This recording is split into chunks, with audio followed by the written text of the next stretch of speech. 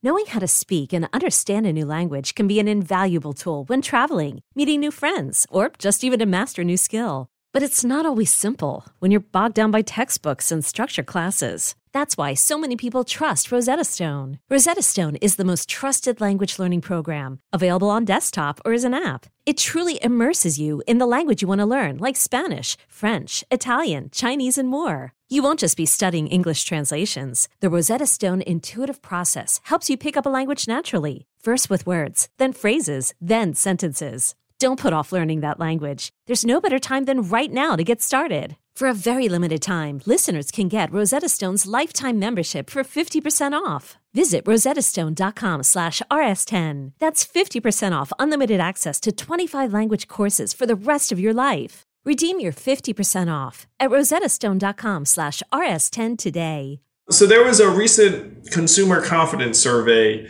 that said that 87% of Democrats think the economy is good or like positive sentiment, while only 37% of Republicans did. And you noted that this was the largest gulf in terms of perception of the economic trajectory between parties that you had ever seen, 50%. But then even more troubling is that this wasn't only on one side or the other, that back in 2019, the gulf actually cut the other direction, where Republicans thought the economy was great and Democrats thought it sucked by a margin of 47%.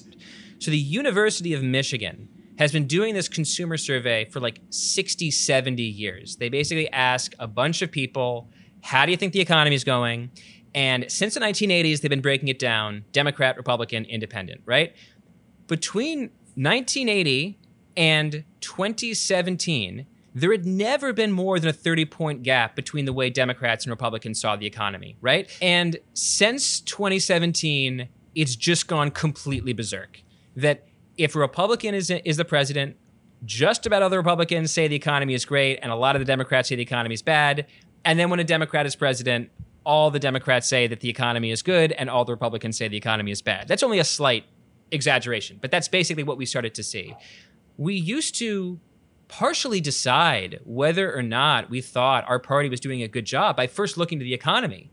But now we decide if the economy is good by first looking to the party that's in power. Ideology is the pair of glasses that everybody is wearing, and as a result, you might not as well even ask people how good the economy is. You might as well just tell them, hey, do you like Biden or not? Because once I hear the answer to that question, everything else that I ask you about reality will simply flow downstream of that comment.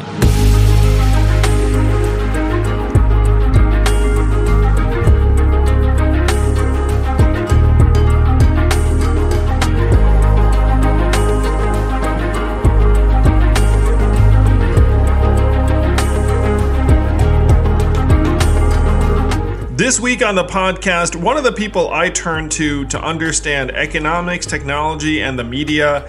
He is the author of Hitmakers, the host of the podcast Brand New, Plain English, and a staff writer at The Atlantic, which is one of my favorite news sources. Derek Thompson joins us on the podcast.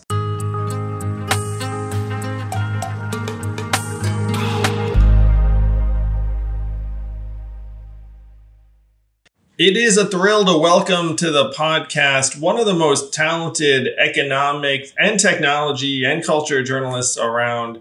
Host of the brand new podcast on the Ringer Network, Plain English. You probably know him from The Atlantic, Derek Thompson. Welcome, Derek. Hey, it's great to be here. Thank you. Derek, I reference your work all the time when I'm trying to figure out what's going on in the economy. You and I have known each other for a while. You've written several books about different aspects of the hitmaker economy.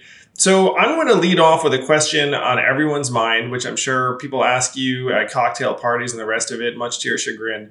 What the hell is going on with this economy? Like, what is going on? Like, where are we right now? It's so funny. So we just recorded a podcast about this, and my one sentence summary of where things stand is all the good news has an asterisk and all the bad news has a silver lining. So you pick some piece of good news, like, look, unemployment is lower now than it was in any month of 2016. That's an extraordinary achievement after the pandemic. At the same time, one of the reasons why unemployment is so low is because we're missing 6-7 million people from the labor force. There is a large number of people who retired early because they're afraid of the pandemic. There are people who are waiting out the pandemic on the sidelines because they don't feel comfortable working, or they really hate a job they just quit, or maybe they have a financial cushion, and that's obviously good. We don't want to force people to work starvation jobs. But there's a piece of good news that has a little bit of an asterisk. Then all the bad news has a silver lining. Like, look, inflation is real, and it's the highest that it's been in a long time, maybe more than 30 years. It's higher when you look at like gasoline prices. The year-over-year inflation rate is one of the highest prints on record.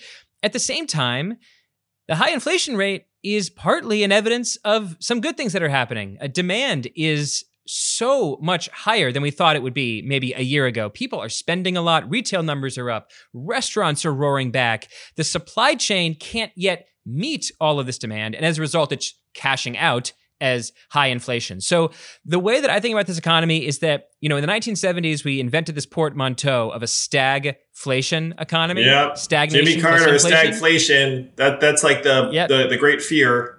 Yeah, this is not stagflation. This is kaboomflation. This is a booming economy that is also seeing inflation. And I think it's really important to distinguish the bad growth that we saw in the 1970s from the accelerating growth that we're seeing right now coming out of the pandemic. A lot of good stuff is happening, but it all has an asterisk. Growflation. We need a term. I guess if you're the Biden administration, you just want to avoid this term stagflation and Jimmy Carter redux, which I think is the vibe. Unfortunately, we'll return to that a little bit later on.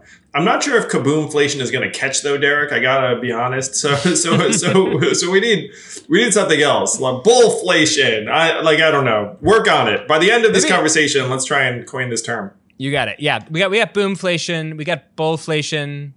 Kapowflation. Well, there's a lot of dashflations that we can throw out there, and I'll sort of have it on. I'll have that program running on background as we speak. Please do. I know you're capable of multiple cycles.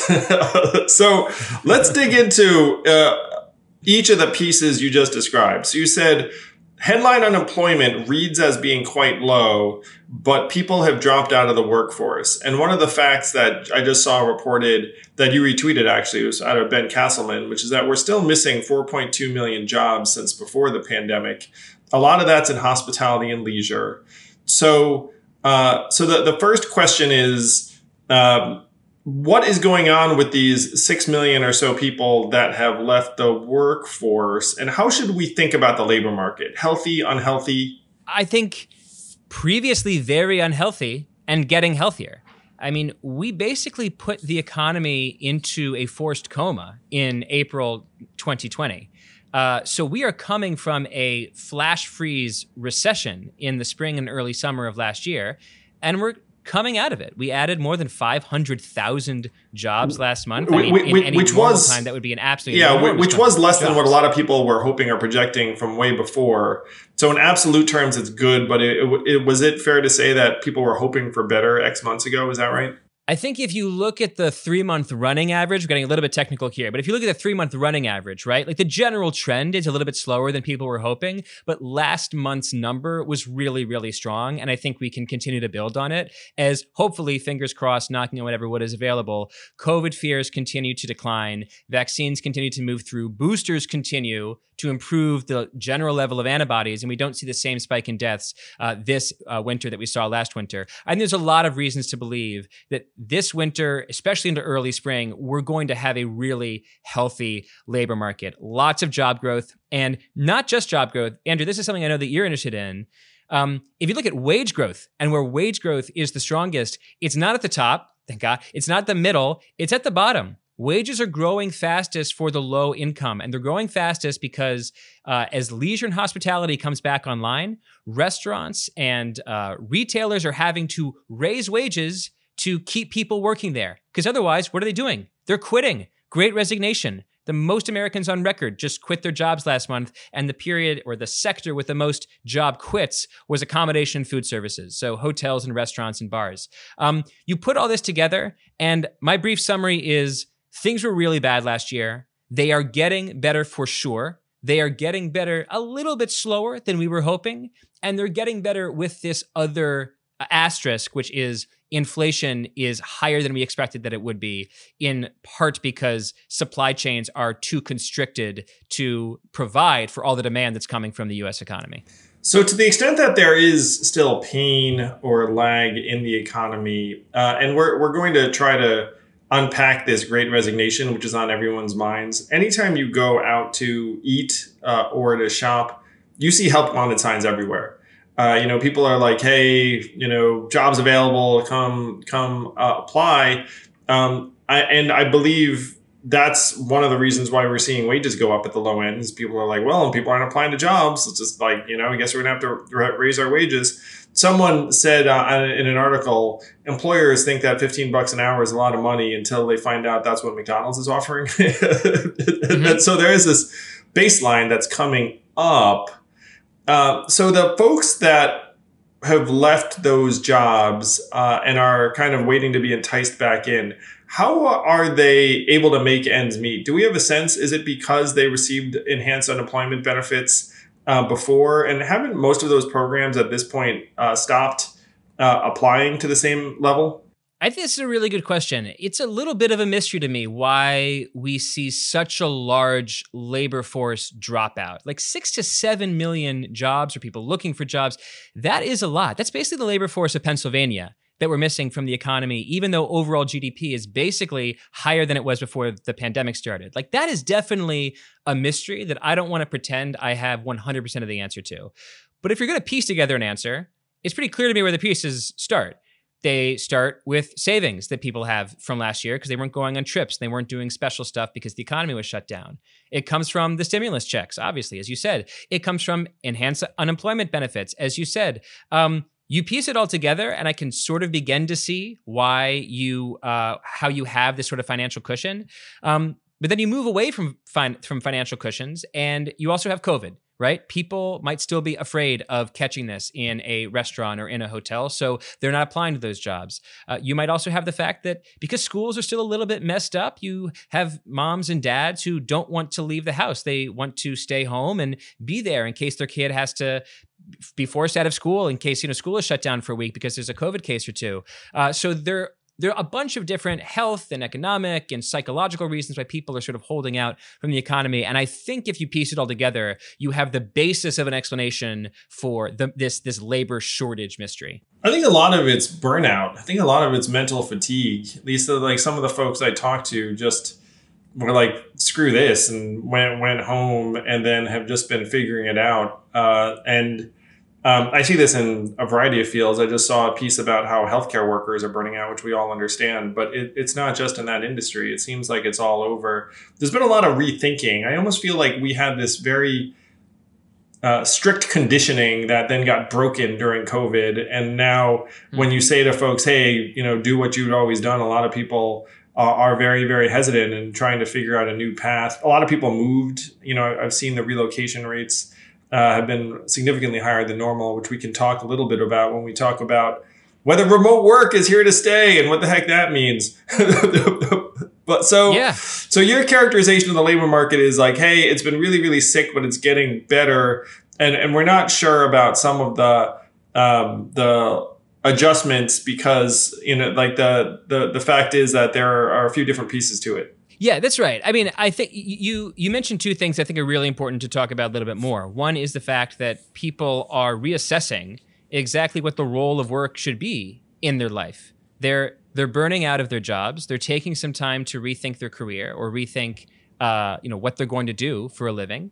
And I don't think that's entirely a bad thing. In large part, I think the Great Resignation is for workers great. It's wonderful that people can have an opportunity to make that calculation. I mean, in an economy, let's imagine some sort of Earth 2 American economy, which isn't so different maybe than Earth 1, where a lot of Americans feel like they don't have the opportunity to quit if they're burned out. They don't have the opportunity to quit if they feel like they just don't want to do their job anymore. They have to work or they're going to starve and their family will starve. That's not a world that I want. It's not a world that I know it's not a world that you want, especially if you're just in UBI.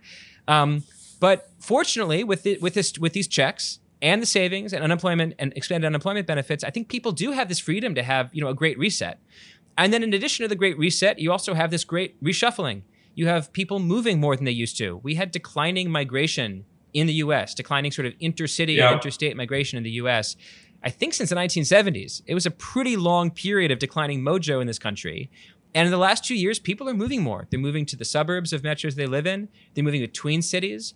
I think that's a good thing, too. I think that, I want an economy where people don't feel so precarious and so desperate to work that they can't experiment a little bit in their life. They can't move to a city to check it out, try on a job and quit if they don't like it and explore the skills that work best for them and then figure out which one is their favorite and jump all into a career there. I want people to feel that sense of exploration, and you need a little bit, I think, of economic safety net laying in order for people to experiment. We've laid a lot of net in the last year and a half, and as a result, I think you're seeing a healthy amount of experimentation.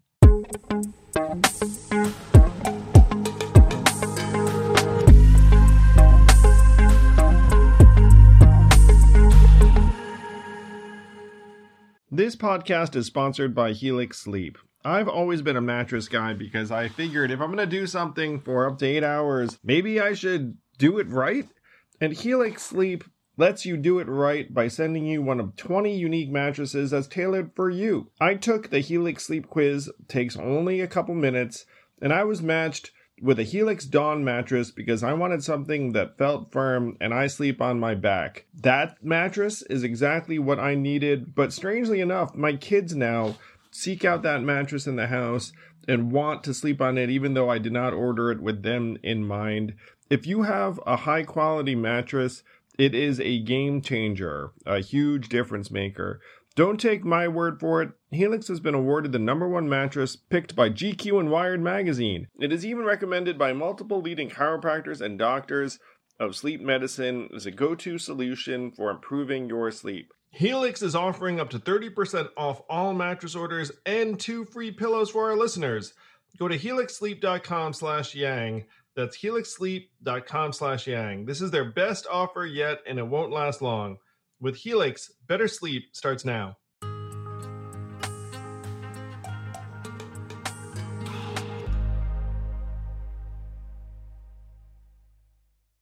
When you said it's like the population of Pennsylvania disappearing from the workforce, I thought of a bad M. Night Shyamalan movie. It was like The Happening, The Great Resignation by M. Night Shyamalan. I used to love that guy's movies. He sort of hit until he made horror movies that were about right. I believe is the Happening the one where, spoiler alert, it was the trees. Yeah, that was the trees one. The Mark Wahlberg, Zooey Deschanel, a little bit before she became like a huge star. I think she was sort of an up and comer at that point. Yeah. So there is an optimistic way to look at folks moving and having a chance to reset. I feel like a lot of people right now are in the figuring it out mode, and it's kind of too early to tell whether it's going to be an awesome thing or a less awesome thing.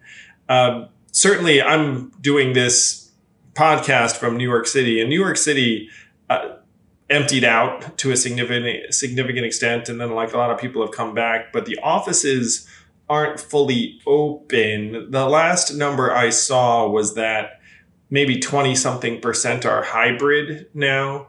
And 8% are back in the office 5 days a week here in New York City. That's very low. Certainly the stuff I'm hearing from various technology companies is they polled their workers and said, what do you want to do? Their workers said, work remotely. and then the firms then said, okay, how about come into the office 2 days a week? And then there's been some hemming and hawing, and a certain proportion of workers have done that. And firms are scared because if they were to be hard asses, they're afraid that people would jet. And one of the tough dynamics is that the most confident, employable workers are the ones who will feel the most flexible in ditching you for another company because they're like, yeah, I can just go, across the figurative street and get employed by someone else. So these are exactly the people you don't want to lose. So you have been bending over backwards and saying people can work remotely. Is this consistent with the stuff you've been hearing? And do we think that remote work is here to stay? And then what does that mean? Like, are we happy about that? I'm sure a lot of people listening to this are happy about that. I think it's absolutely here to stay. I think it's important to be clear about who it's here to stay for, right? So white collar workers are already a minority of the workforce, and those that can or are already working remotely are also a minority of that minority, right? So it's not a huge number of people relative to the overall economy that are working remotely, but it's still millions and millions of people. And my whole thing on remote work, when I'm having conversations about it, and I've been doing a lot of writing and thinking about it, is the theme here is small changes can have big effects. Small changes can have big effects. Let's just assume that only, say, 10 to 20% of white-collar workers, knowledge workers, right? Media, marketing, stuff you can do with a computer. Let's assume it's only 10, 20% of them continue to work remotely for the foreseeable future. On the one hand, that means 80% of them are going back to the office for the most part, right? So some people are going to say, oh, look, remote work, it failed. But the 10 to 20% difference is huge. If, let's say you live in New York, if New York subway ticket sales decline by, let's say, 7 to 12%, that is potentially devastating for the city of New York. If you have offices that are always 20% at least. And by the way, you're kind of, like you're being very, very conservative in these estimates. I mean, because right now it's actually reversed where the offices are 20% occupied and 80% unoccupied, but continue. You're exactly right. I'm starting with the conservative take and trying to prove just how dramatic even the conservative take is. Exactly what you said. So let's say the offices are 20, 30, 40% empty for the foreseeable future. That's massive. For consumer rents, for commercial rents. That's a massive deal for businesses in downtown urban areas that benefit from all of the work lunches that are sold when the offices are filled, or all the window shopping that people do when they are walking between offices on their way to work. So my big thing here, again, is small changes can have big effects. The spillover effects of a 10% remote work revolution could be absolutely massive. Yeah, and you're seeing a much more significant percentage than that in a lot of places. And I will say, I walked New York's Fifth Avenue the other day. A lot of the stores are now open again, so that's good. There are some storefronts that have been clearly refurbished and invested in. But the crowd size is lower than it has been. It's almost entirely tourists. There's still a lot of empty, blackened out retail storefronts. And so you can see the ongoing impact in a place like New York most clearly. The folks I know who have been working remotely, for the most part, are still either working remotely or back in the office 40% of the time. And you saw this massive repricing of a lot of suburbs and exurbs here in New York. Here in the city, you haven't seen a collapse in prices. Rents did come back. But there is still a shoe to drop, you feel, because people still don't know what the new equilibrium is. And when I was running for mayor, I was making a case for a continuation of the centrality of urban downtowns and corridors. Now that I'm not running for mayor, I can look up and be like, I see that there's been a massive migration and work culture shift that does seem like it's here to stay. Does this mean tough times for densely populated areas relative to lower cost suburbs, exurbs? There are all these stories on the internet that I think are driven somewhat by, frankly, young person journalistic bias about people just moving to the woods or moving to Boise or whatever it is. But what are the facts showing in terms of a real reallocation of energy, human capital, workforces to less densely populated areas? Yeah, this is a great complicated question. Let me try to answer in an organized way. So let's begin with research. Nicholas Bloom, who's an economist at Stanford, published this really interesting research at the end of 2020 about what he called the donut effect. And the donut effect is this idea that in many rich metros, real estate prices grew at the sort of outer suburbs of the metro, and they declined in the middle. So if you were going to draw a graph of where real estate prices grew, you would be drawing essentially a donut around the downtown area, right? That was at the end of 2020. I think right now, if you look at a lot of downtown areas, I was recently in Tribeca in New York, and it felt pretty bumping. I think you're starting to see people come back. New York just saw the highest rent increase in the city's history last month. I believe it was something like 18% year over year in just the last month. So people are clearly moving back to New York enough that they're demanding that, enough that their demand is pushing up rents in the urban core. But I do think that to a certain extent, if you take the remote work thesis seriously, which I obviously do, it's going to be a little bit complicated for some of these dense, rich downtown areas like San Francisco and New York and Washington, D.C., because there's lots of reasons to live in these cities. They're so much fun. The restaurants are amazing. The culture's fantastic. But one of them is I'm willing to pay a leg and an arm for rent because my job forces me to be here. And if you you're going to get better economic opportunities being there. It's like your proximity, and then you can talk yourself into it because you're like, well, by my being here, I'll get that many times over in terms of even my career opportunities. Exactly. You just take that away, and it means that everything else on the menu for where you want to live in a city, right? Housing prices and commute length and how large your house is and the restaurants and proximity to family, all those other things can suddenly be really, really meaningful. So I just think a lot of people at the margin are going to make a determination that they don't need to live in downtown areas, whereas previously in the 2018, 2019 world, they thought that they did.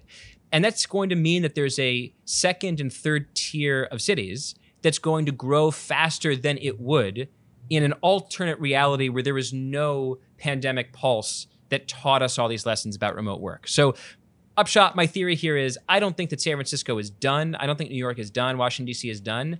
But I do think you should be bullish on the second and third tier of cities throughout the country because more Americans that otherwise were tethered to their jobs in San Francisco and New York are going to realize, especially in their 30s, I can kind of move to another city if I really want to, and they're going to do it. Derek, you know what this means you should start? A REIT that goes around buying all of this real estate in second-tier cities. This is why you're the business guy and I'm the journalist. I make the meager journalist salaries, and you're thinking like an investor. I agree, and I'm sure that your BlackRocks and Blackstones and other financial institutions that have the word black in them are all looking at opportunities to get into buying in second and third tier cities. It is a sure sign of multi-billion-dollar success if your investment firm has black one-word titles. So Black Sword, Black Shield, just waiting for us. Derek, you and me. We've already identified it. So you referenced something about age, 30s, family, et cetera, et cetera. So how old are you? I'm 35. All right, so check it out. I moved to the city when I was 21, straight out of college, and you would put up with all sorts of nonsense in your 20s. You know what I mean? Like being here, you're at a sweet spot. When you're 35, you have friends who are now starting to have families and ditch the city. You live in D.C., is that right? I do. I live in downtown Washington, D.C. Yeah, so you're at the sweet spot where there are a bunch of folks who could go either direction. You know what I mean? I feel like young people still flock to cities just because it's like, you got to have something to do on Thursday night and Friday night and, meet people and the rest of it. And so that they're back where I was when you just put up with any nonsense. Live on top of each other, shoebox, crazy roommate stories, whatever. It's all part of the, the rites of passage. Whereas after you have a partner, maybe a dog, maybe a child, then it's like, wait a minute, what's going on? What am I doing? And I think that's the population that cities have to be concerned about. Certainly, I know a lot of families who left New York City. And I will say that the families that have left New York City, not many of them are clamoring to come back. It's like I talked to a friend the other day who moved to Connecticut, and he's like, dude, like, Connecticut's the bomb. He was like trying to talk me into Connecticut. So I'm wondering, since you're 35, like, what are you seeing and hearing from within your own network? Oh yeah, I have. It honestly spans. It runs the gamut. I've got friends who are just like your friends moving to Connecticut, who are moving out of the city, moving out of the New Yorks and San Franciscos and into the suburbs, like moving to New Jersey and places like that. I also have friends who live in downtown areas that they love cities and they kind of want to stay. At 35, my friends' kids are pretty young, and as a result, they're not necessarily in kindergarten, first grade, and I think it makes it maybe a little bit easier to stay in a city at that point. But I grew up in a suburb. I love cities, but can totally see myself moving to the suburbs. And in many cases, you can kind of think that like what the pandemic has done is it's just like accelerated life for a lot of people. Like a lot of people that might have said, I'm going to live in New York for 5 years, or, moved out 6 months into the pandemic. And people, like other friends of mine who were thinking, I'm going to move to the suburbs in the next decade. They said, you know what, I might as well take this opportunity right now because I'd love to sort of have a lawn or something. So I think that my friends are relatively conventional millennials in the respect that they have lived in a city for their 20s and early 30s, and they are eyeing the suburbs for their 30s and 40s. So for the kind of work you do, did you think about it? Because, you're a journalist, podcaster. You could theoretically have decamped to wherever the heck.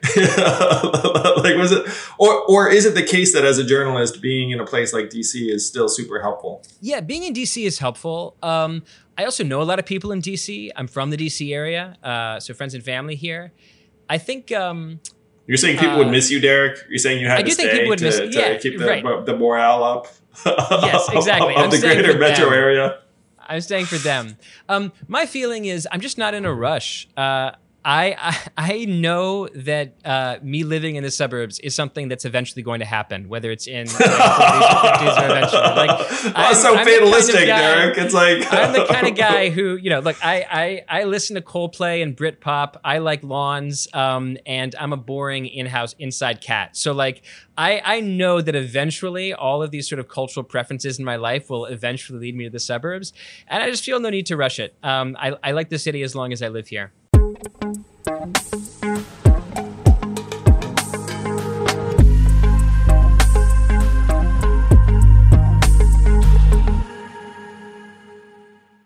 This podcast is sponsored by ExpressVPN. A few decades ago, private citizens used to be largely that. Private. What's changed? The internet. Think about everything you browsed, searched for, watched, or tweeted. Now imagine all of that data being crawled through, collected, and aggregated by third parties into a permanent public record.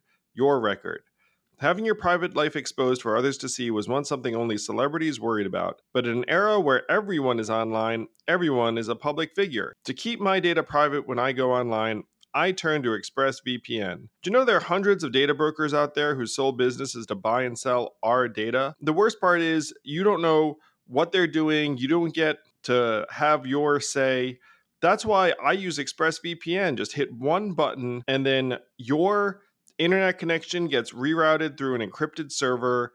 No one can see your IP address. You're completely in your own private internet. Every time I turn ExpressVPN on, I'm given a random IP address shared by other ExpressVPN customers. That makes it harder for third parties to track me and harvest my data. No matter what device you're on, you just hit one button and you get your own protected connection. So if, like me, you believe that your data is your business, secure yourself with the #1 rated VPN on the market. Visit expressvpn.com/yang and get 3 extra months for free. That's expressvpn.com/yang. Go to expressvpn.com/yang to learn more.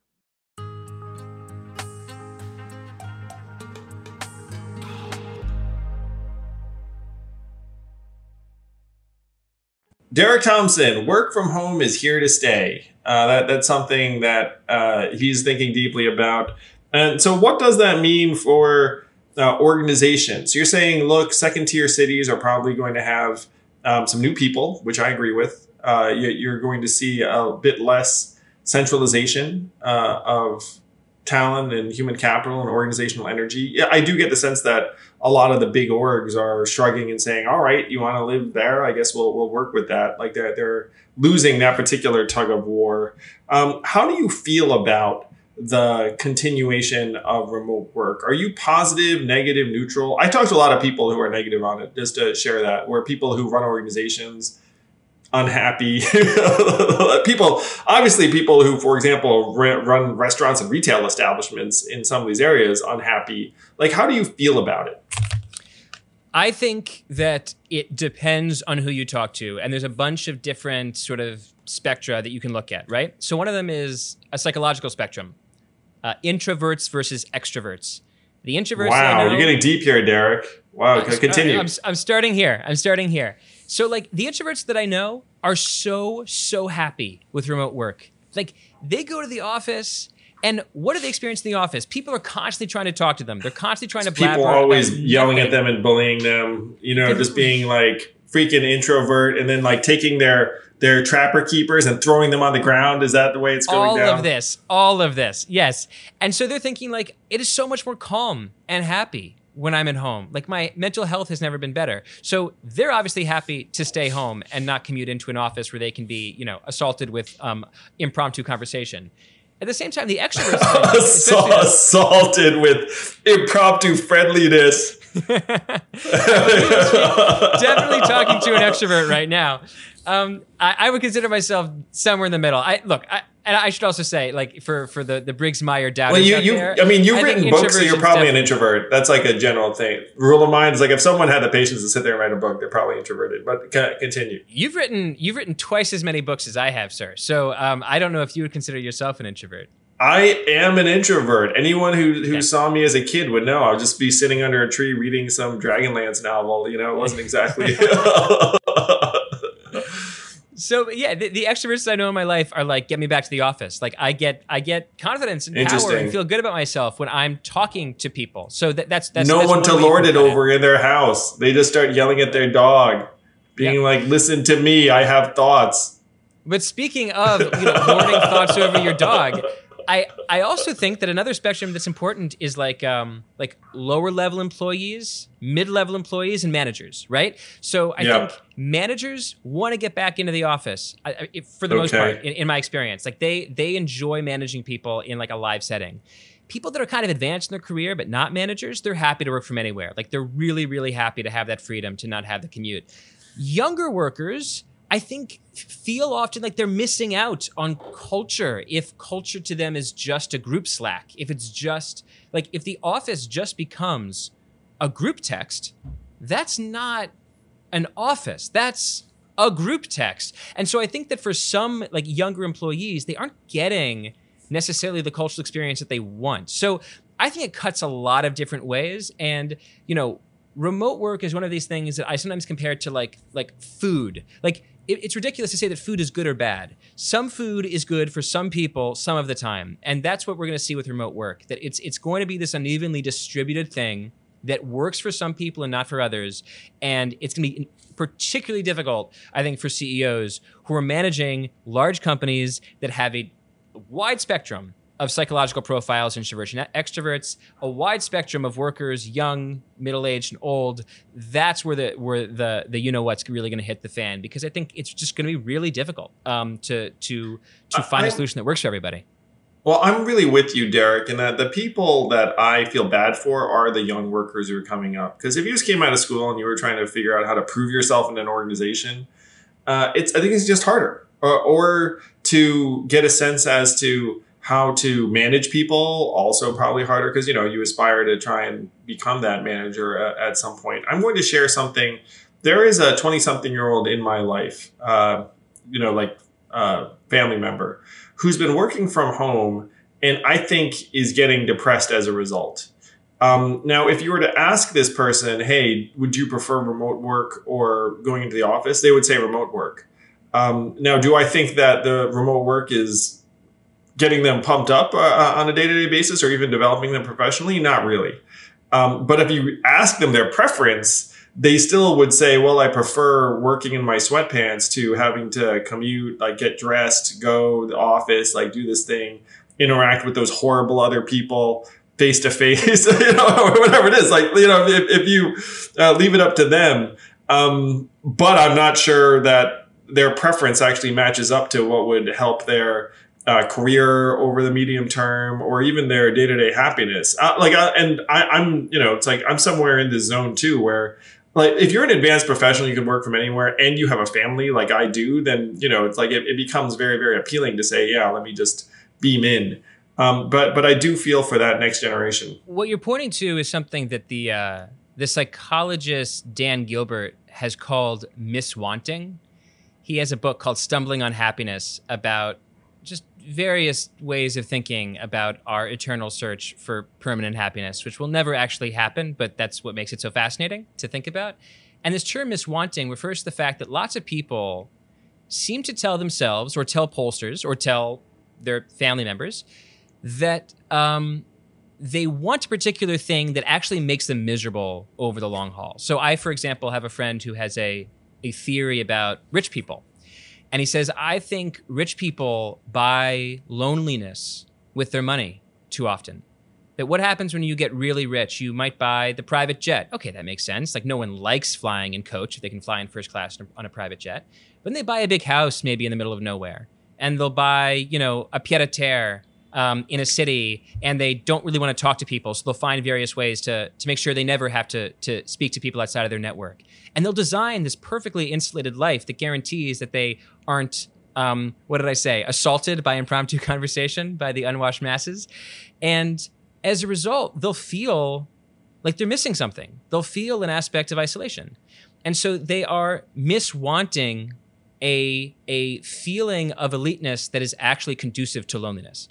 And so here you have examples on, I guess, either end of the economic spectrum. And obviously miswanting is not just something that happens to elites. I think it happens to all of us.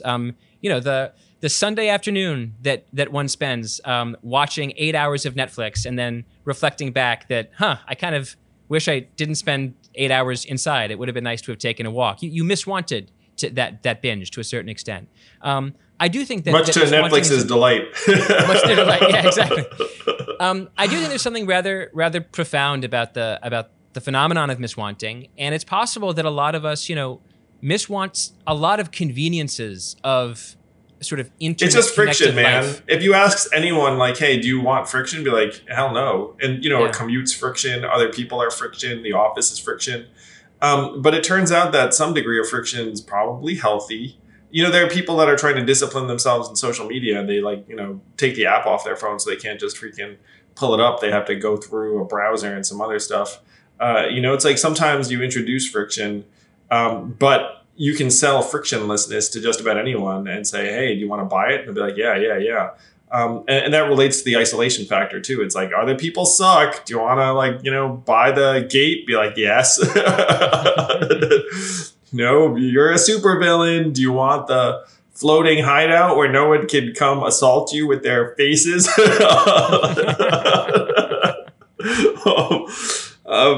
So it's something that I think we're seeing in different ways. Is just there's some friction that we probably wanted. That'd be my case, and that might include some elements of the in-person office experience. Yeah, the Columbia professor Tim Wu has written about this, that there are certain ways that the tech consumer economy can be so perfectly frictionless that it can remove some of the sort of the small inconvenient beauties that are just a part of life. And sometimes I find that to be too much of a traditionalist argument, but sometimes I think it's kind of right. Like, I think he wrote this article for the New York Times about like the joy of wandering through an antique shop, not knowing what you want.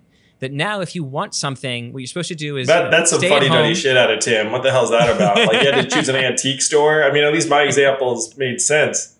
Come on, Tim. I might be misquoting. I hope Tim doesn't get mad at me. But Tim's now like a senior White House appointee, so this is the kind of leaderships over in DC. Yeah, exactly. Tim's a really good, smart guy. Tim's a really good, smart guy. He's going to sick the FTC on me. But yeah, he was pointing out that today you want something and you just type it into your phone, and you don't experience the friction of looking for it, of having an exploratory experience, I suppose you could say.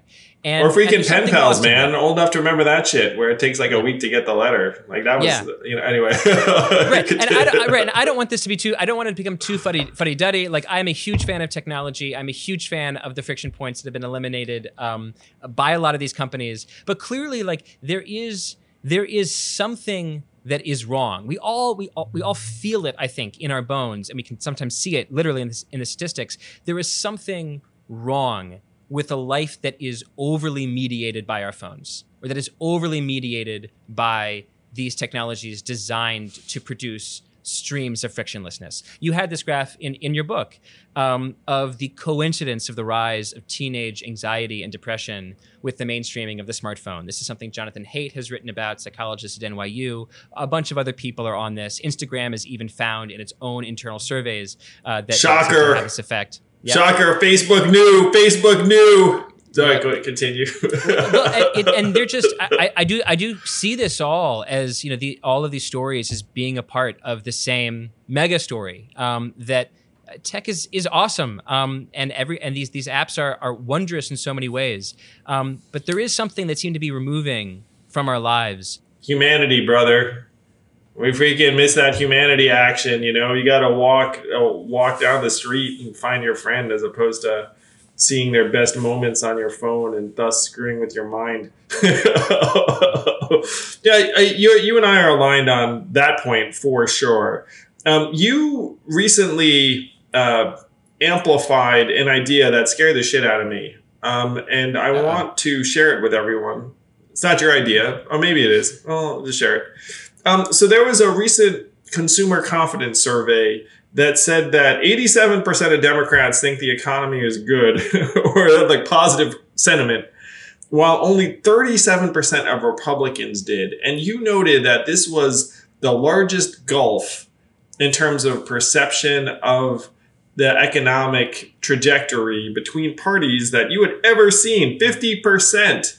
But then, even more troubling is that this wasn't only on one side or the other, that back in 2019, the gulf actually cut the other direction, where Republicans thought the economy was great and Democrats thought it sucked by a margin of 47%. And so this is something that scared the shit out of me, because what it showed was that, hey, it turns out there's no objective reality to the way we experience the economy. And it's just that if my party is in power, I'm going to be more likely to think good things than if the other party's in power.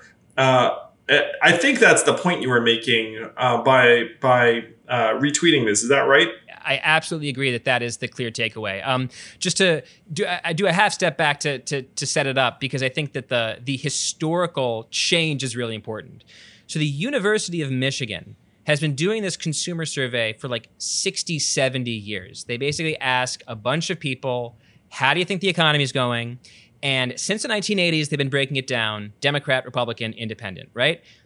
Between 1980 and 2017, there had never been more than a 30-point gap between the way Democrats and Republicans saw the economy, right? Democrats and Republicans more or less were co-occupants of reality, right? They were experiencing something that they could agree on. Good times. Shared Good reality. times. We were in the same place, the same economy. And since 2017, it's just gone completely berserk. That if a Republican is the president, just about other Republicans say the economy is great, and a lot of the Democrats say the economy is bad. And then when a Democrat is president, all the Democrats say that the economy is good, and all the Republicans say the economy is bad. That's only a slight exaggeration, but that's basically what we started to see. And it basically means exactly what you said, that we used to partially decide whether or not we thought our party was doing a good job by first looking to the economy. But now we decide if the economy is good by first looking to the party that's in power. Ideology is the pair of glasses that everybody is wearing, and as a result, you might not as well even ask people how good the economy is. You might as well just tell them, hey, do you like Biden or not? Because once I hear the answer to that question, everything else that I ask you about reality will simply flow downstream of that comment. And it just goes to this point, which, again, you write about in your book, and I have a couple questions about your book, which I thought was really, really interesting, which is that polarization has just eaten up American democracy. And I don't I don't know what the path out of it is. You have started to hoe your specific path out of it, which is forming a third party. But man, it is so hard to be a political optimist when we don't share the same reality on a question as simple as how is the economy? Yeah, I thought that was very profound and frightening that it's veered so sharply into the ideological zone. You wrote recently that Democrats are getting crushed in what you called the vibes war, which I think was, by the way, correct. I think they underestimate the fact that there is a vibes war and that going back and forth within your own party was a bad look. Some of the things I don't genuinely find them that, like I think that we're at a point in American history where politicians regularly take blame for stuff they had nothing to do with. They also take credit for things they had nothing to do with. So some of the vibes war is out of their control, but some of it has been. And it is really, really hard to see what the path forward can look like, because you're going to make an argument now on the infrastructure bill, which, by the way, I love. And, I think that the Republicans who voted for it were doing the right thing. And the fact that they're getting attacked for it now for political and ideological reasons is terrible. But the toughest part then is that the entire foundation of the argument you make, which is, look, we passed this bill. It's been good for you in terms of roads and jobs and economic activity. People will be like, I don't care about any of that. I just care about the reality as it's presented to me by my favorite news channel or favorite commentators. And then they can tell me how to feel about what's going on the ground.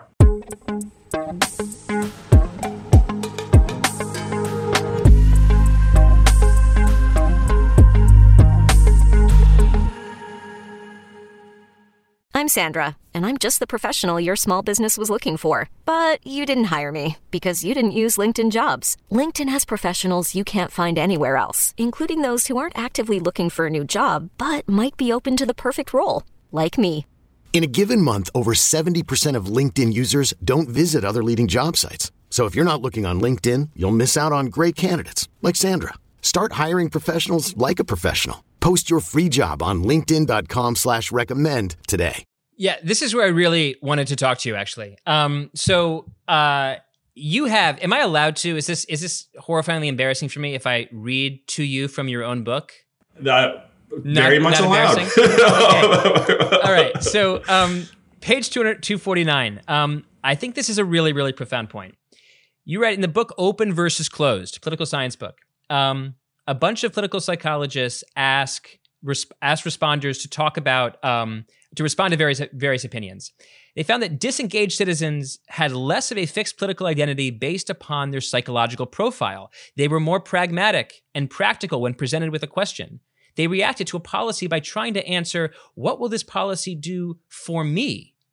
Meanwhile, those who were more politically attentive were more likely to try to answer, what will supporting this policy say about me? They were joining a group.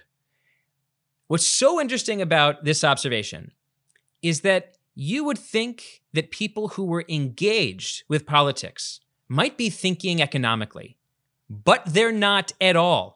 The people disengaged with politics are thinking economically, and the people engaged with politics are thinking culturally. And as more of America becomes more politically engaged, this might be another scare the shit out of you moment, Andrew. As more of America becomes politically engaged, this research suggests that the future of politics is a culture war, not a what will this policy do for me, not a what will Biden do for the broken road and the broken bridge and the bad broadband in my zip code, but rather what does it mean to my Facebook group, to my neighborhood Bible study group, if I support this president's bill. That is terrifying. That the future of politics is so post-material and so cultural that storytelling essentially subsumes actual policy details.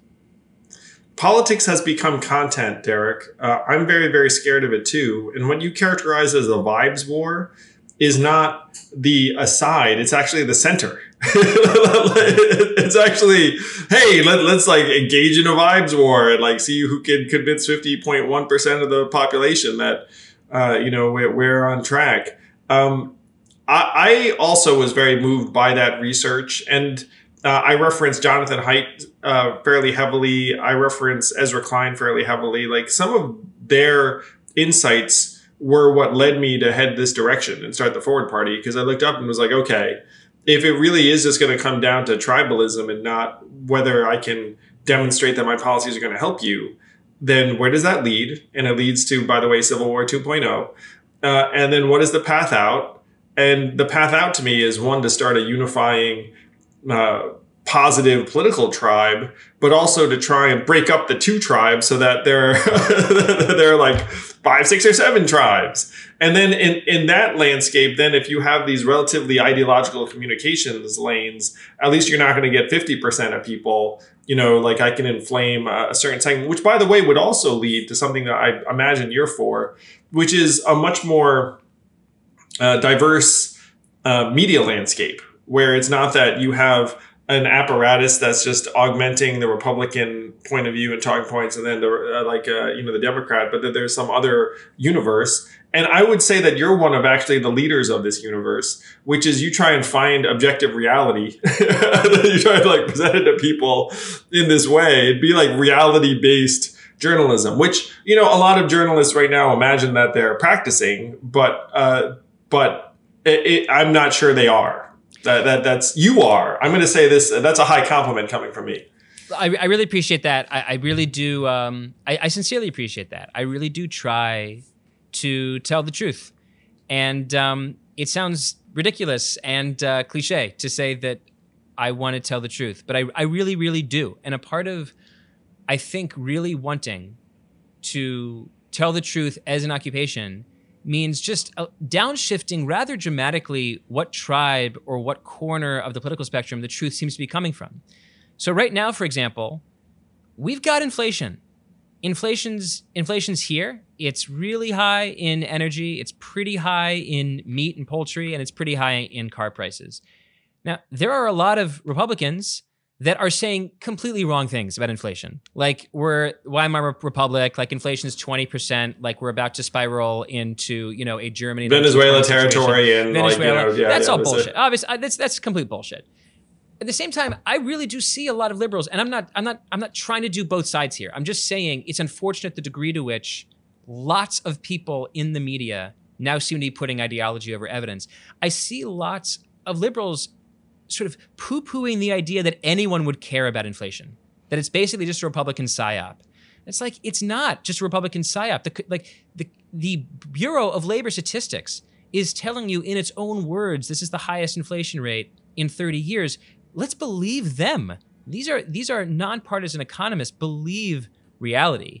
And I have found it, I do think that the fact that media has become so ideological is unfortunately downstream of the fact that media has become so abundant.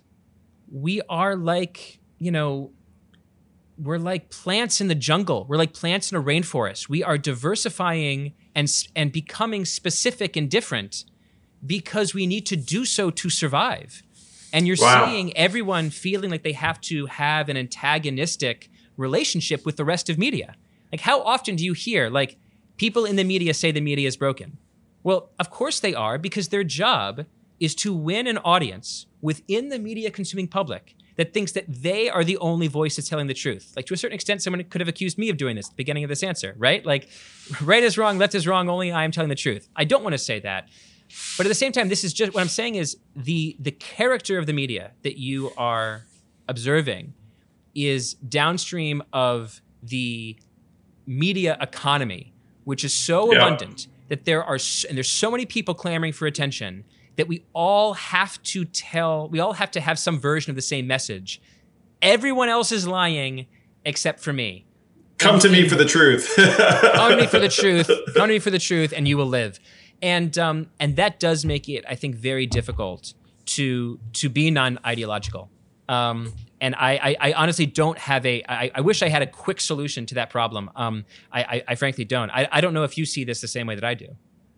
I see it exactly the same. And I'm working on a solution, believe it or not, in true Yangian fashion. Tell me your solution. Let's talk about your solution.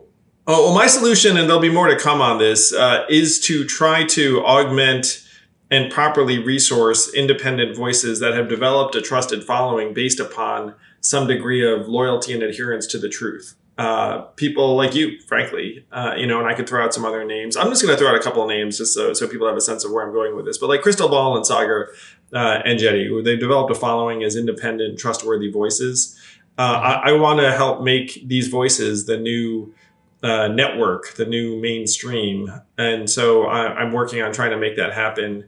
We'll see if I can be successful. Certainly, I want to be a part of trying to give us a chance to come back and have a sense of reality and have a sense of accountability to the truth. And I don't see a way to do that without making it so that the resources and incentives are flowing in the right direction. Yeah. I think from a political perspective, I wonder how you see the challenge of winning the storytelling battle. You have this, you made this observation that you printed in the book. You said the Democratic Party, which with I think you're often politically aligned, but I do see why you're interested in forming a third party. You see, the Democratic Party has taken on this role of the urban coastal elites who are more concerned about policing various cultural issues than improving the working class's way of life that's been declining. Say a little bit more about that argument and what you disagree with the Democratic Party's approach to talking about cultural issues.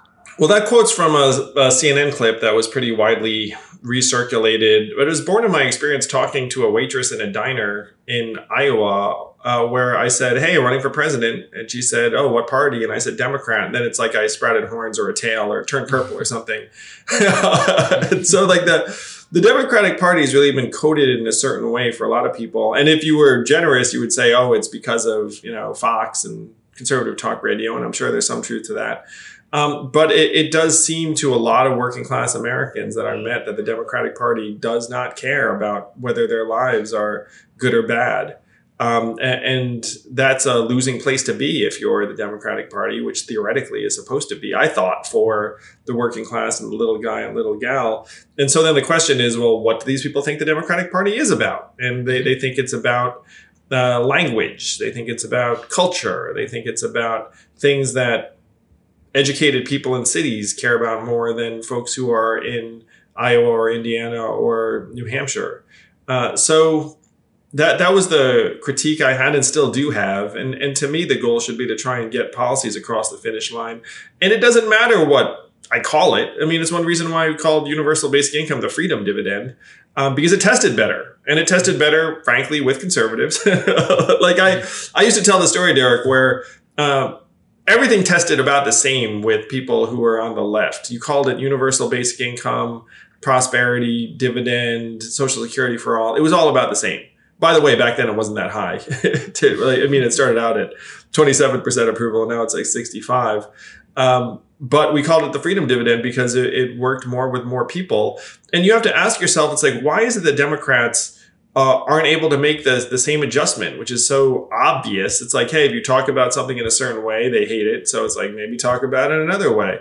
And the Democratic stubbornness seems to be like, no, if they aren't liking this, then their ears are wrong or their minds are wrong, or they're not receptive enough to like the language I'm using. And by the way, they exacerbate that because they like change the language all the time. Like, on the Democratic side, it's like, I'm pretty hip and savvy to this stuff. It's like, even I have trouble keeping track of what, what the vocabulary is.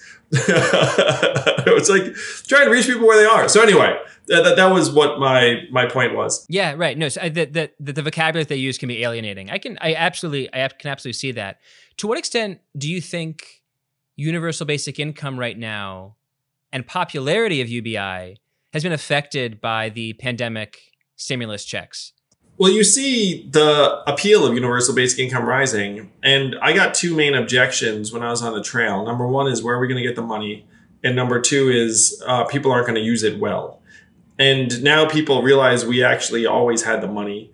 And of the literally 160 million Americans who've gotten some form of cash relief over this last number of months, they know how they spent it, which was on food and fuel and car repairs and school supplies and the rest of it. Or the folks who are continuously getting the child tax credit right now. So because of lived experience, a lot of people are like, oh, like we really can do this. And oh, it doesn't turn everyone into a different human being. So I feel like this time period has only accelerated the eventual adoption of UBI. I think it's just going to continue to become the policy solution as dozens of mayors around the country, including in some really big cities, are now launching various versions and pilots.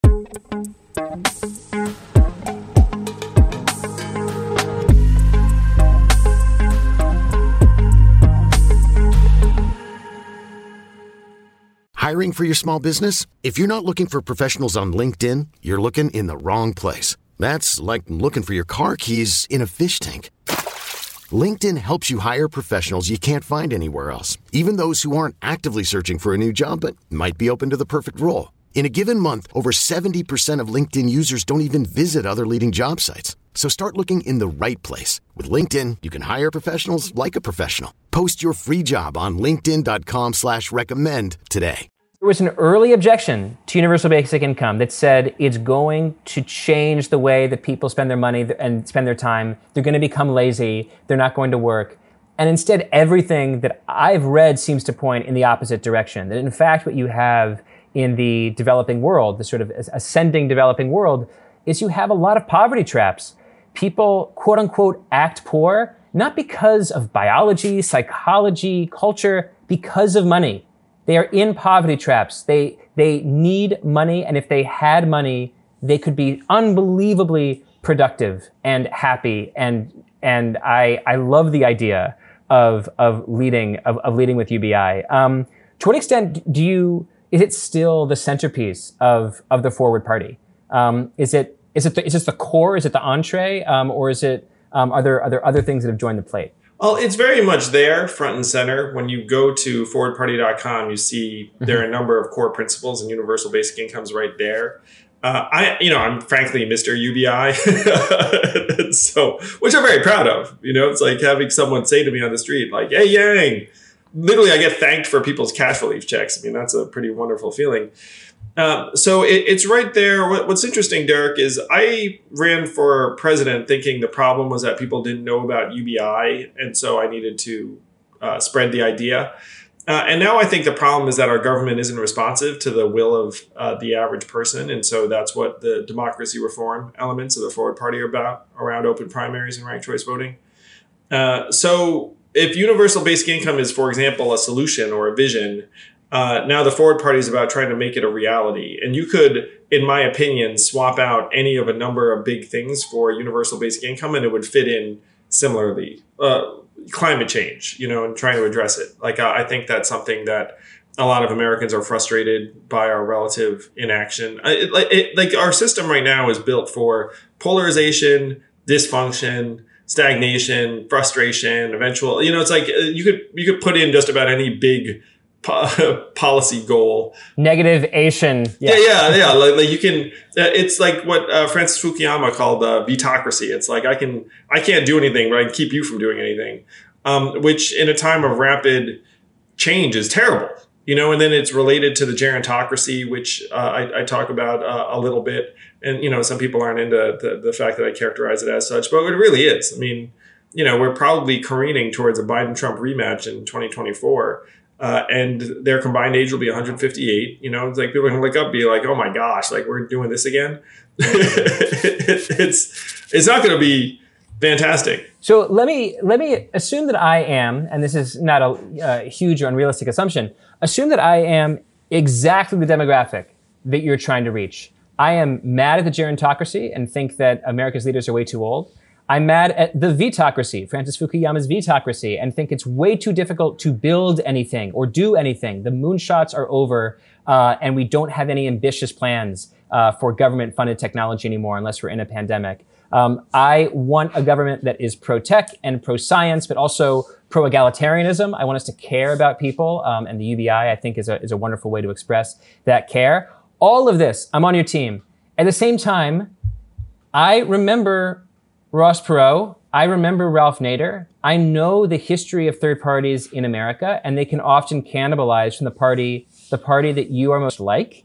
This has to be something that you've been asked and something that you've thought about a lot. How do you worry about that risk? Yeah, well, I appreciate all of the affinities you just expressed, Eric. It's super exciting. So there are a number of things I would say is that, number one, we have to figure out how we're going to transition from this broken down duopoly to something better and more effective. And the path there, in my opinion, is just trying to make it so that independent points of view can come up, regardless of what those points of view are. To me, the Forward Party is going to enable a multi-party system by trying to make the system, frankly, not shut out anyone who's not an R or a D. If you want to get into brass tacks about some of the examples you even cited, Ross Perot led to Clinton winning. He got 19.3% of the vote. Oh, I mean, Ross Perot stole as much from Republicans. Yeah, go ahead though. Yeah, no. So and you could look at Andrew Yang and say, this guy or like this party is naturally like more Demi. There are some facts that actually cut the other way, where 42% of my supporters, when I was running as a Democrat in the Democratic presidential nomination, said they weren't sure they were going to support the Democratic nominee if it weren't me. And so that's almost half at a time when, frankly, I had a big D next to my name everywhere I went. like that, there were a lot of people I encountered on the trail were like, "Hey, Yang, would totally support him if he wasn't a Democrat." And if you look at the appetite for a third party right now, it's actually significantly higher among both independents and Republicans than it is among Democrats. So it's an empirical, open question where the energy would come from. The other thing is that people that tend to fast forward to just the presidential race, this 2024 question. And there are a lot of things we can do at the local level, at the state level, like we did in Alaska around, I didn't do it, like Alaska did, around switching to open primaries and ranked choice voting, which it's good for democracy. It's good for sanity and reasonableness to just have better incentives. So there are all of these things I would push people towards and say, look, even if you're concerned about, let's say, the 2024 election, let's table that, do as much as we can in the here and now, let's call it 22. And then if we are heading in a direction where you're like, I'm concerned about empirically tipping the election in a direction I don't like, then we can examine it then. But we're nowhere near that point right now. I'm sympathetic to the argument. I think that, we see internationally that countries that have first past the post electoral democracies do tend to become two-party systems. And that's exactly what we have. And it's made it very, very difficult for third parties in the U.S. to get started. I would love a proliferation of parties. I think it would help so many surprising second order things. Like, for example, political polarization. If everyone can just sort themselves by saying, I'm against or I'm for Joe Biden, and I'm going to describe the economy that way, and I'm going to see reality that way, it's too easy. It's too easy, I think, to have that sort of, head-to-head death match.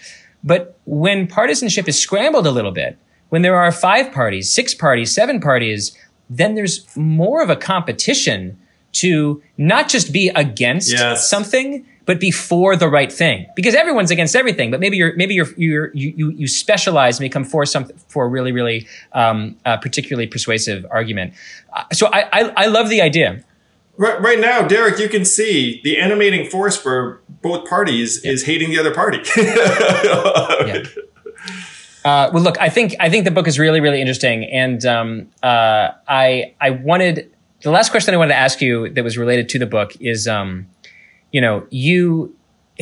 have no idea what it's like to run for president. You make this really funny comment that a lot of people think that only narcissists run for president, and it may be true that most people that run for president are somewhat narcissistic, but the actual experience of running for president is just one humble pie after another. It's just this ego smashing exercise where one media beats up at you, someone insults you. It just seemed really, really difficult. I wonder from that experience, like on the other end of the media equation, what you see as the political media's biggest flaws in this country.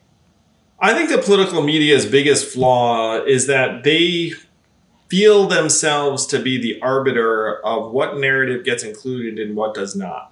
And I use in the book the example of Joe Sestak, who was an admiral in the Navy and was eminently qualified to talk about certainly foreign policy and defense related issues. And the media wouldn't give him the time of day because he wasn't, quote unquote, serious. I heard from any number of people. I had an interview with Barry Weiss the other day, and she said that New York Times journalists would regularly exclude me from coverage of a debate or the campaign. And when asked, hey, why not have Yang on there? They would say, like, Yang is not serious. And then when I talked to Barry about it, I was like, hey, how does a reporter know whether I'm serious? And then the answer is other reporters. Like, there's like a circularity going on. And so I wish that political media would just show up and be like, treat themselves like an alien, being like, okay, what's going on? Like, who's this? What's that? The problem is that right now, a lot of journalists have pre-existing connections with folks who are already in office or who've been in politics for a long time. And so there'll be this continuous treatment of certain people as more legitimate or worthy of consideration than others. And on my campaign, we talked all the time about how the media was trying to make a particular person a thing. You can almost see like the media got to turn towards it. I don't think it's like, I think that we had like a very strange set of experiences where the media is concerned, but I wish that folks would in some ways take themselves less seriously. You know what I mean? Like not like, oh, if I somehow expose my readers or viewers to this, then like it's my signing off on them. It's like, look, just bring people on and let voters decide. That there's some asymmetry in this too, Derek, where I think that one side is better than the other at trying to get out of the way. So that would be my thought on it. But I'm glad you read and took an interest in that part of the book. Running for president certainly was a bizarre set of experiences. I don't think most people understand what it's like. And so I tried to break it down in a way that most people could relate to and hopefully find I thought enjoyable. It was so interesting how the combination of what must be utterly exhilarating moments and utterly boring moments that you must go between. That speaking in front of a crowd, being on primetime TV on a stage to audition to be the most powerful person in the world, like that just must be an extraordinary thrill. And at the same time, because you are on the trail all the time, just the travel, the mind-numbing hours of just going between, I'm sure, wonderful cities, but like I'm exhausted when I fly across the country once. Like to have that be your life for a year and a half just must be totally enervating. And so I just found that it opened my eyes to the fact that there must be really high highs followed by lows, followed by highs. And it must just really sort of churn your insides and be a really sort of psychologically discombobulating experience. Well, Derek, you just hope there are some really high highs, man. I mean, like the thing I compare my experience to is like a traveling comedian where you show up to a town and then there's like a small group and then you give them your message or your stuff and then you hope that they like it. And then you literally come back to that town a number of months later and be like, you hope that the crowd is bigger. And so when you talk about like the high highs, none of the highs were guaranteed on the Yang campaign. You know what I mean? Like there's no guarantee I'd be on that debate stage. There's no guarantee there'd be a crowd waiting for me. It was all, and there weren't crowds waiting for me. To your point, early on, like I'd show up and there'd be nobody there, and the people that were there would not take you seriously because you'd be like, "Hey, I'm running for president," and they'd be like, "Really?" Like I managed to run the gamut of experiences where one thing that just pops to mind. I attended the Iowa State Fair in 2018. I'd already declared, and it was really, really punishing on a certain level because just no one cared, no one believed. Like I had a young idealistic staffer with me who like urged me to just like run up to people and like introduce myself. And I was like, look, I'm really not going to just like mess with other people's like trip to the fair just to like stick my face in theirs and be like, hey, I remember. It's like let's just get some lemonade and a turkey leg and try and like act like human beings here. And then I came back to that same fair the following year, and there was this phalanx of camera people around me and a video camera and the rest of it. And people had heard of me because, you know, I'd been on a debate stage or whatnot. And so like the experience was different, but there was no guarantee we'd ever get to the second version of it. You know what I mean? Like, so when you talk about like the highs, it's like, it was just a grind for a long time. And even in the headier days of the campaign, to your point, you would wake up in a Best Western and get up early and then do a local radio interview and then get back in a rental vehicle and just try and, you know, put your best foot forward. It must be exhausting. It's exhausting to think about. I have one more question just about running for president. And maybe it's a weird question. I don't know if you've been asked this before. Anything you do for a long time, you get better at. Like, you don't have to go full 10,000 hours theory of Malcolm Gladwell to believe that as you do something for more hours, you tend to get a little bit better at it. What is this skill that you think you improved on the most running for president? Like, the skill set of running for president to me is totally bewildering, but like, you've done it. What are you better at now than you were 4 years ago? I am better at performing, Derek. And I think I referenced this in the book. But you do get reps. I hated these cable news appearances so much when you're staring at this red dot and you're pretending to have a compelling conversation with someone. I thought to myself afterwards, I was like, it's not like I'd watch one of those cable news hits and be like, that guy should be president. so I'd like turn to my team and be like, hey, do I even have to do these? They're so awful. And months later, when CNN actually signed me up as a contributor, and I was on air, I'd be like, I hated these. I suck at these. And now apparently, like, I must not be that terrible because, News Network decided that they'd like more of it. And so you asked like what I got better at. I got better at performing in different types of environments. I got better at staring at a news camera. I got better at talking to 10 people, 100 people, 1,000 people. I got better at trying to hold an arena, and if you look online, like there were speeches I gave to arenas of sometimes, like not Yang Gang, it'd be like random Democratic voters. And so you get these reps. And now my wife jokes too. It's like if I have a speaking gig now, like they'll throw me out. And in the spectrum of my performance, experience, it's like, okay, this group's like 500 people or whatever. It's like, 500 people is not that big a deal. Whereas rewound earlier and be like 500 people, that'd be incredible. That's fascinating. Well, Andrew, this has been so interesting. Thank you so much for having me on the podcast.